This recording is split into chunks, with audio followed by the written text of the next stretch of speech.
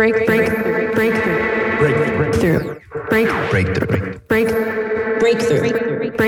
You are now listening to Breakthrough News.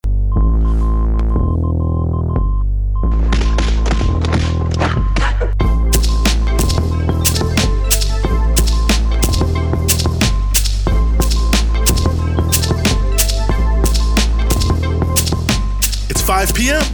You're listening to Breakthrough News, and this is The Punch-Out. We're following the news all day so you don't have to, giving you everything you need to know about what's in the headlines and what should be. And yes, we are back here on The Punch-Out, 25th of August, 2021. Very happy to be back with you here on the show. Plenty for you here on the show. As always, we're going to be talking about the COVID crisis in Iran. We're going to talk about inflation here in the United States and how it may or may not affect you, and certainly how it's affecting the Federal Reserve and Wall Street. But before we get to either of those two very important stories, we want to talk about how some of the lies around unemployment insurance have been debunked yet again.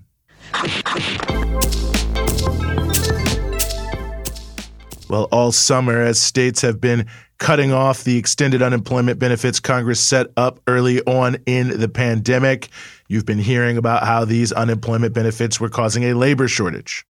Now, regular listeners of The Punch-Out will know that this is totally false, and as we've been outlining all summer, there's really just no information to back that up. But now we have even more evidence now that the July jobs numbers from the Bureau of Labor Statistics are out to show that this idea of unemployment insurance being some sort of problem is totally ridiculous. As the Economic Policy Institute lays out, quote, between April and July, states that cut unemployment benefits averaged overall job growth of 0.9%. States that maintained the full federal unemployment benefits saw average job growth of 1.6%. Similarly, states that cut unemployment saw their unemployment rates decline on average by 0.2%, from 4.7% to 4.5%. And during the same period, states that retained the full federal unemployment benefits experienced a larger decline of 0.4%, from 6.1% to 5.7%. On average, states that retained federal unemployment experienced a modest 0.1% point increase in their labor force participation rate since April, while states that cut the unemployment had no change. So there you have it right there. States that did not cut unemployment benefits had marginally better economic results than those who did cut the benefits. Now, it's important that you don't put too much into this, but the overall data shows that both sets of states are recovering more or less at the same rate. And this speaks exactly to the issue of the unemployment insurance, that it was just a total canard, that the issues around the recovery were not, in fact, related to the unemployment insurance. They were related to other factors. And the one fact that we and others have been just hammering away at is the fact that the lowest wage job category, which is leisure and hospitality, was also the fastest growing job category. So how is it that the people who were getting the most benefit from the unemployment boost were somehow going back to work the fastest and in the largest numbers? As EPI details, quote, in July, the country added 380,000 jobs in leisure and hospitality after gaining 319,000 jobs in May and 394,000 in June. Industry employment has grown by 7.8% nationally since April. This is despite the fact that the average weekly earnings in leisure and hospitality are still only about $22,000 annually, even after recent wage gains. And notably, EPI also relates that, quote, the only states that lost leisure and hospitality jobs over this period were Alaska and Wyoming, and both states cut benefits, end quote. So really, you can see the overall picture here that unemployment insurance was just not the prime factor in how economies were doing vis-a-vis the recovery, and all the evidence shows it.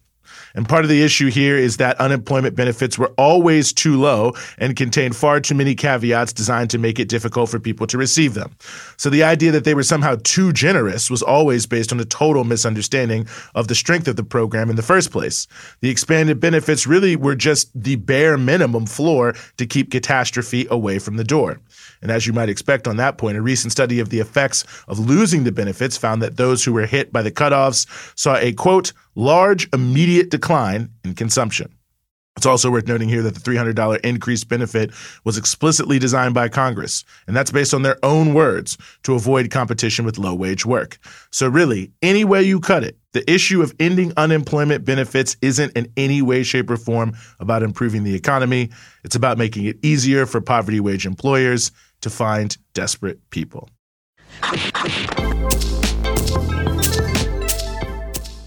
Well, this Friday, at the super elite Wyoming resort destination of Jackson Hole, the Federal Reserve is having its annual economic conference that features a keynote from the chairman. And this time around, just like last year, that chairman is Jerome Powell. And this speech is always closely watched because it reflects the Fed's views on the state of the economy and the direction of their policy. The Federal Reserve essentially controls economic policy in the United States, so what they think and what they're going to do is very important for big banks and corporations. Chairman Powell's speech is being closely watched for two important issues. First, how the Fed is both viewing the issue of inflation and if they plan to take any action on that front. And secondly, how exactly does the Fed plan to curtail its massive bond buying program where they're essentially just pumping money into the economy in order to make it easy and cheap to borrow and fueling economic activity therein. And that curtailment process is known as tapering. So you may hear a lot about tapering in the next couple of days as it concerns this speech. Inflation, of course, is the hot economic issue of the summer, and you're supposed to be very worried, very afraid of it. Now, there are a whole range of issues that are tied up in inflation, but one thing is that inflation is relatively contradictory in terms of its impact on working people. It means things cost more at the store, yes, but inflation is also actually better for the debts that you have. Now, here's the best way to think about it. Inflation is basically the value of the dollar. So if inflation is up, you need more money to buy the same amount of something that a smaller dollar amount would have gotten you before. If you owe money, that means that as inflation erodes the value of the dollar, the cost of your debts also decrease. Think about it like this. You borrowed $100 to buy a bike. You bought the bike right then, but you have to pay back the person who lent you the money over the next 9 months with interest that adds up to $135. But let's say that in 9 months, inflation means that the cost of the bike is now $150. So that actually means you've saved money on the cost of the bike. The person who lent you the money can't do as much with the $135 as with the $100 from 9 months before. So you can see that when inflation is increasing, an average person is getting a better deal as it concerns debt finance purchases. And this, of course, is not good for people who mainly lend money, and their main defense is to increase the cost of borrowing or raising interest rates. Now, these two things work in a delicate dance with one another in a capitalist economy. The economy needs credit to run, so interest rates can't be too high or people won't borrow. But you can, if people aren't borrowing and there's no credit, then you're not going to have the economy running. But keeping them too low for too long usually sparks inflation. And this is where the Fed comes in. Wall Street wants the economy to grow, so they certainly don't mind the Fed making the cost of lending cheaper and easier at various times to grease the wheels. But they also don't want the terms of trade, so to speak, to shift in favor of creditors, or at least not for too long. So they look for the Fed to regulate that dance. And this is important to understand because people who crow the most about inflation being bad are not actually looking out for you, even though they're pretending to. Inflation is not a political issue because it's raising prices for working class people. Inflation is a big issue because Wall Street bankers and other various debt merchants don't want you to be able to steal a march on them in terms of your purchases. Now, the Fed's regulatory process is the key part of this, right? As I just mentioned, it's designed to regulate this delicate dance. And that's actually the root of a famous saying in financial circles that the job of the Federal Reserve is to take the punch bowl away just when the party gets going. So the big question many are asking of Powell is, what is he going to do with the punch bowl? Now, last year, Powell announced that the Fed was taking a different policy than it had for some time, saying that they were not going to raise interest rates just because inflation was ticking up generally, but would take a more patient approach and only act if based on a myriad of factors, they felt inflation was getting out of control. So in other words, Powell was saying, look, we spiked the punch to get the party going, and we just aren't ready to go home yet. But with all the fear-mongering around inflation, some people are wondering if Powell may signal a plan to raise interest rates.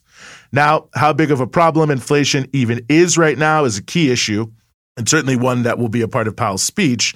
And, there's a lot of different things that could be said about this. I mean, on the one hand, inflation is the highest it's been in a decade. On the other, last month in July, inflation, or the rate of inflation, actually decelerated. So on balance, the evidence leans towards the idea that inflation happening right now is probably not that serious, essentially transitory and related to the economy working its way back to pre-pandemic levels. But that's yet to be seen, and certainly when you look at the fundamentals of what's happening, it could be a much more significant rise of inflation. But either way, people want to know how the Fed is parsing all this. Now, the other issue here, of course, is tapering. The Fed has been saying for a while now that they're going to start pulling back on their massive trillion-dollar programs pumping money into the economy, which has the effect of keeping interest rates low. So even if the Fed doesn't technically raise interest rates, they can certainly influence the cost of borrowing this way, which could also be a way to address inflation. However, the issue with this, and what everyone is watching for in Powell's speech, is the impact of the Delta variant on the economy and what that says about the overall health of the economy as well. Of course, an increase in COVID protection measures because of the Delta variant could hurt the economy. But in addition, there are those, certainly me, who think that a significant amount of the so-called economic growth in the past few years is really just a castle built on sand, and that the Fed's massive bond buying programs are masking serious weaknesses in the economy, acting essentially like a form of life support. So if the Fed signals it will taper, it could have an effect of slowing down the economy just off of people in the financial world stepping back to see what happens, which then can create a self-fulfilling prophecy, because when the economy starts slowing down, then they step back. More and more people start to say, well, the economy is looking bad, and the spiral starts going downward. And this is where it all comes together. There are very clear issues with the capitalist debt machine. The most notable red flag is that the repo market, one of the largest corporate debt markets, is in the midst of what essentially is a permanent bailout, where the Fed is pumping in as much as $500 billion a day to keep things rolling. The only conclusion you can really make from that is that there are a lot of dodgy debts, and banks and hedge funds and money market funds as well are all having trouble making it all work day in and day out. So if the Fed raises interest rates, they could unleash a wave of defaults when people can't make their interest payments. And if the Fed starts to taper significantly, not only does it affect the interest rates, but it also may affect the appetite for risk. And many companies floating by on debt may find that they can't borrow anymore or only on tougher terms, which also may set off a wave of defaults. And of course, a wave of defaults could cause an economic crisis as they cascade throughout the economy and rope in the largest financial institutions that sit right at the nexus of the economy and that are undoubtedly engaging in some of the most risky behavior. So Powell's speech takes on importance because basically one of two things will happen. Either he's going to say everything is fine and we aren't changing anything. Now, of course, everything is obviously not fine. So what that really means is, look, things are generally going okay, but don't worry about the fact that we could be wrong about them being okay over the short term, because at the end of the day, we're going to bail you out. Now, the other thing is Powell could announce more aggressive policy changes that will be presented in a positive light, but would really mean, look, things aren't looking so hot, and we don't want to end up taking bigger losses by letting you continue to skate on government largesse. So in other words, we're going to just try to cut some of the dead flesh now rather than let the whole body rot. And of course, that will be a signal to Wall Street to either A, press ahead with risky activity, or B, pull back and hope that there's maybe a little pain now, but that it'll avoid a lot of pain later. So while it all is a bit complicated and to some degree seems a bit esoteric, certainly you can see how the Friday speech at Jackson Hole by Chairman Jerome Powell will give some important insight into how good or bad an economy we will all be facing over the next year or so.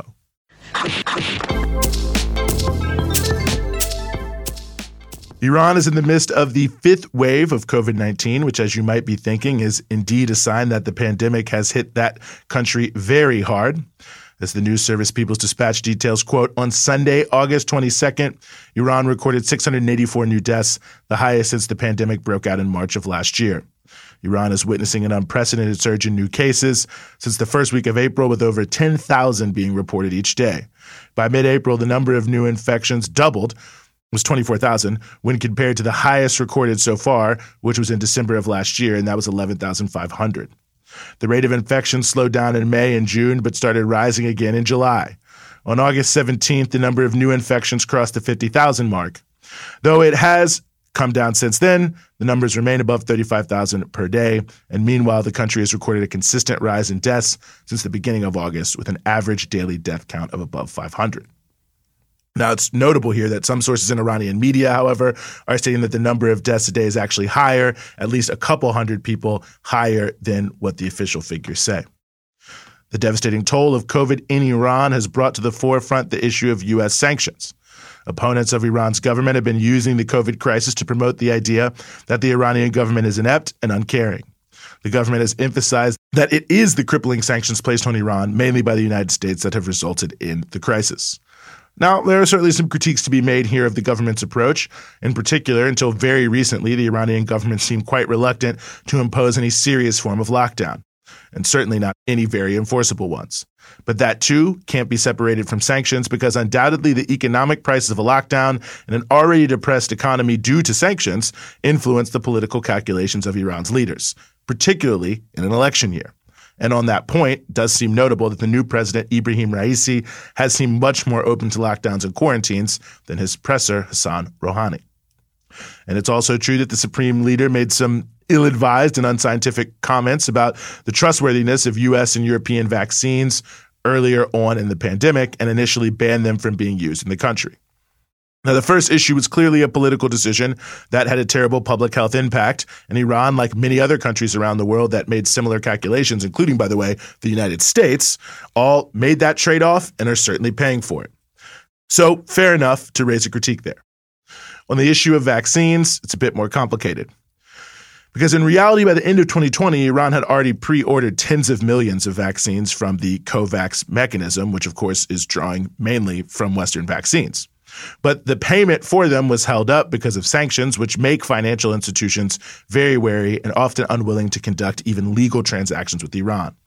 On top of that, COVAX has failed to deliver anywhere close to the number of vaccines it was supposed to anyone, anywhere in the world. Iran has also worked to develop its own vaccines and purchase vaccines from Russia and China and India, and its top leaders have all been publicly vaccinated. So the idea that the Iranian leadership is conducting some sort of anti-vaccination campaign or implying that somehow they were late to the game of trying to buy vaccines isn't quite right. Really, Iran is being hit by a multiplicity of factors. One, like with all other developing nations, it's very tough to get vaccines. We're in a situation of vaccine apartheid. Second, due to sanctions, their healthcare system is already struggling to get even normal medical supplies and equipment, and also to make pandemic-related emergency purchases. Third, Iran, as a capitalist country, has an incentive to not implement the best public health measures that would disrupt the flow of commerce and place the burden of survival on taking wealth from elites.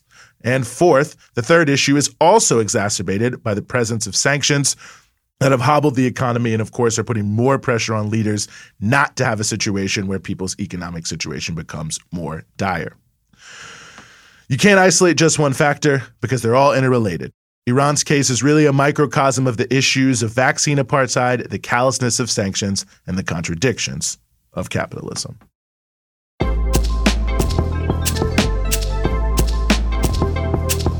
That's the Punch Out for today. We're with you Monday through Friday, 5 p.m. here in New York East Coast Standard Time, 2 p.m. in Los Angeles Pacific Standard Time, and 9 p.m. GMT. And of course, you can support everything we do here at Breakthrough News at patreon.com/Breakthrough News. It's your patronage that keeps all of our offerings here at Breakthrough News moving forward. And of course, you can check us out across all your social media platforms, Instagram, Twitter, Facebook, at BT Newsroom.